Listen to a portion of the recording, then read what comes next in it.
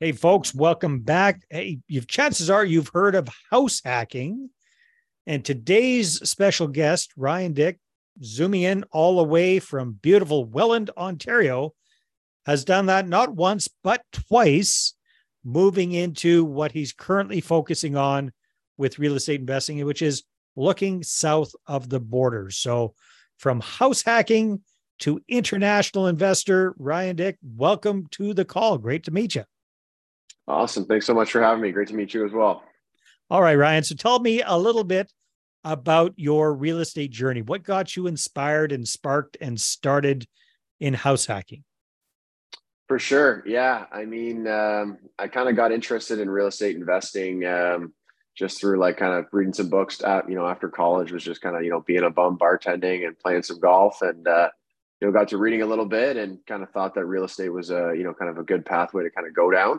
And, What was a purple book one of those books that you read that kind of got you going? yes, yes. Everybody's read that purple book. Yep, got it. Everybody's read Mr. Kiyosaki's. Yeah, that's Uh-huh. true. So yeah, that was kind of how I got into it. Was interested in it. Ended up actually getting an opportunity to become a realtor, and kind of got into that. Saved a little bit of my my first checks for a kind of initial down payment, and had no idea what I was doing, and basically bought bought my first place. Well, it's funny how that works, isn't it, Ryan? So many people I've talked to said, "Well, hey, I want to learn about real estate investing, so I'll go get my real estate license, and they'll be teaching me all sorts of stuff about how to be good real estate investor," which is not the case. It's they're very good at teaching you how to help people buy and sell houses, but the investment side of things is sorely lacking, in my understanding. Would you agree with that? Yeah, for sure. I would say 100%. I think there's like one course that's an elective that you can take called real estate investing, but basically just tells you how to calculate cash flow. So not exactly super extensive there. All right. So, but bottom line is, hey, smart. You read some books. You got a little bit of basic education. You decided to get into the business as a realtor. It sounds like you got off to a pretty good start. You got a few commissions along the way fairly quickly, saved up for a down payment. So then what went from like the way most people think about it, okay, I'll buy my house and live in it, to I'll buy my house and get it to pay me. For sure, for sure. Yeah, I mean, honestly, it kind of came mostly out of necessity. Uh-huh. It was one of those things where I kind of had the idea that we could create a basement apartment, help us with some extra additional income, Yeah. and we bought our house, and about a month later, COVID hit. Like so, we were like, oh my gosh, what the heck are we gonna do?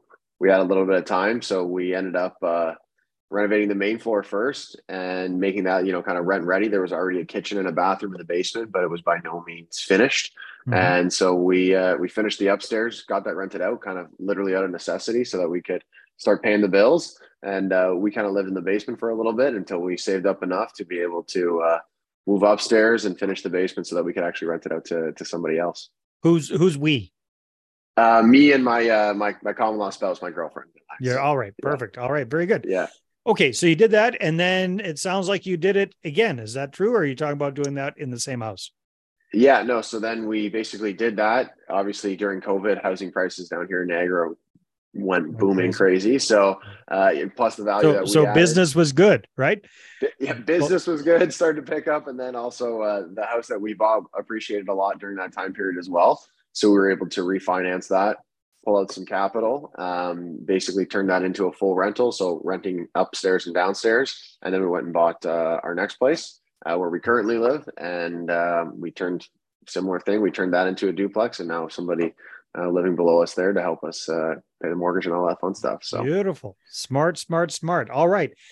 So where did your real estate investing journey take you from there? You got proof of concept with the first property that was chugging along great.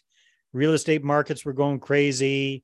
So that was good for your realtor business. Plus it bumped up the value of your home, created a bunch of equity there. So you took that, you bought your second property.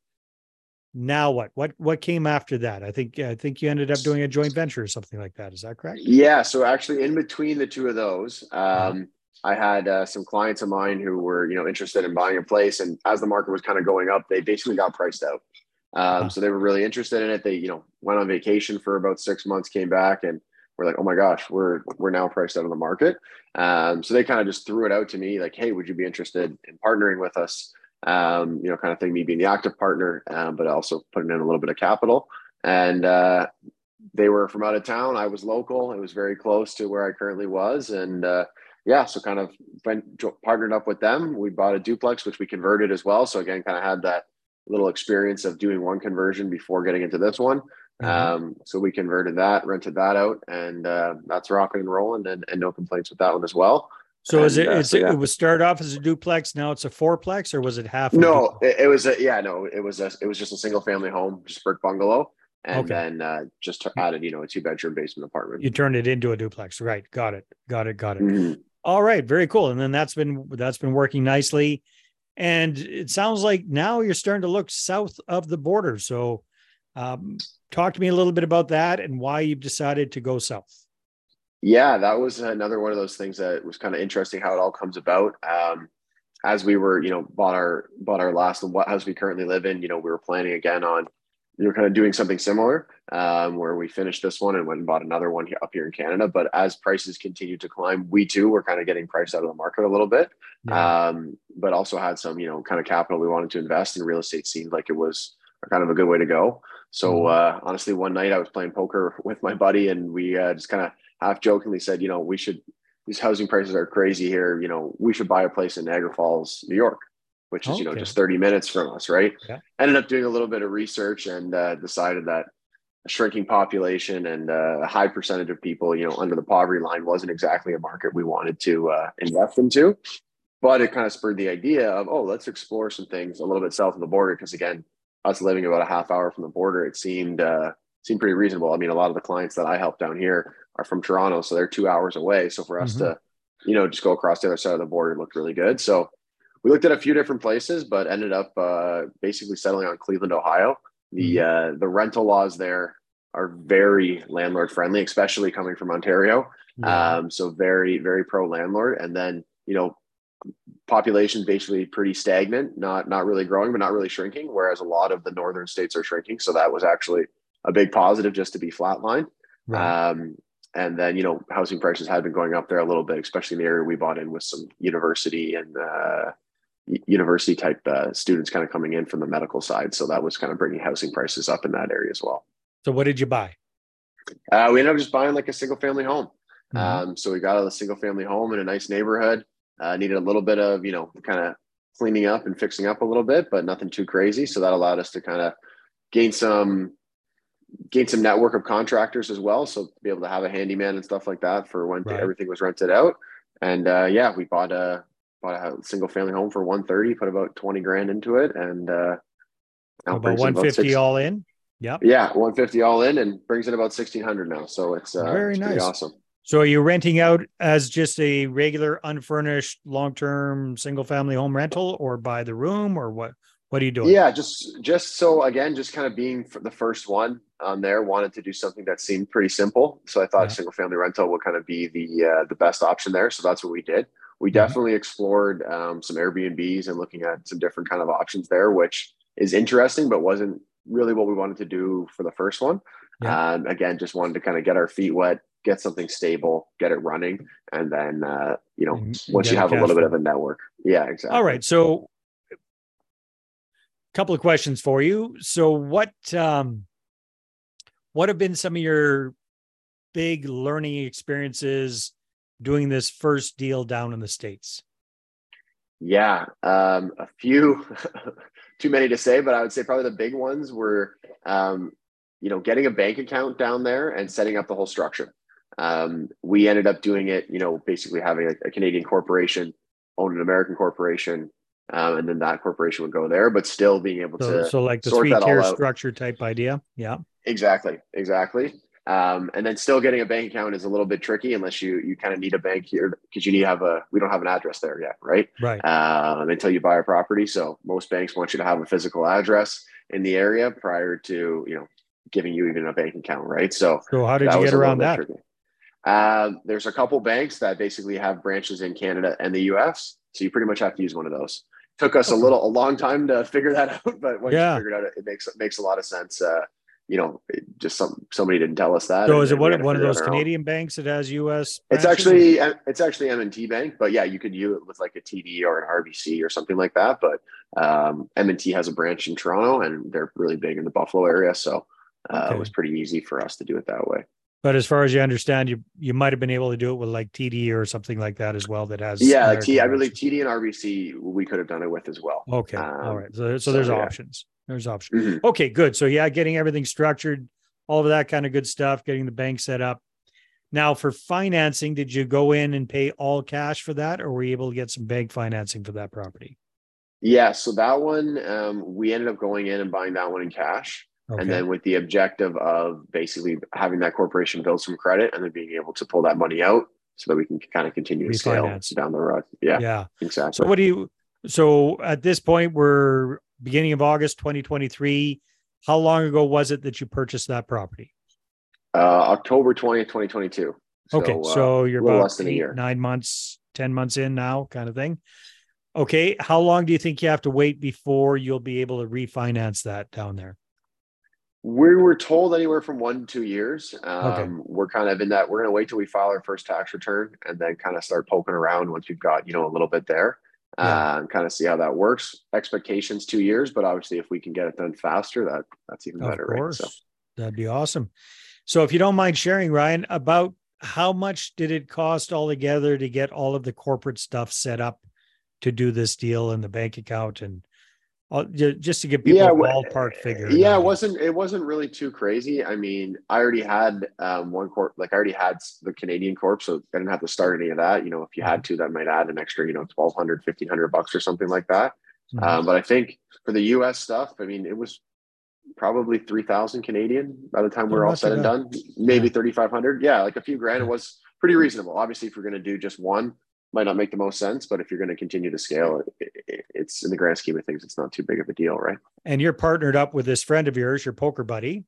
Mm. So did you both put the capital in for this deal? Is that you kind of going in 50-50 or how's that work? Yeah, we went in 50-50, kind of divided the responsibilities. He's a commercial banker, so he's got some background on the financing and accounting Uh-huh. type side, and me having some Hands past on. experience managing trades and stuff like that. So yeah, both Good. kind of divide and conquered, and yeah, it worked out well. Nice. Now you already had the corporation from the get-go. How's that working bringing a partner on board? Is he bought into that corporation? Is he a shareholder in that Canadian corporation? Or how does So that yeah, work?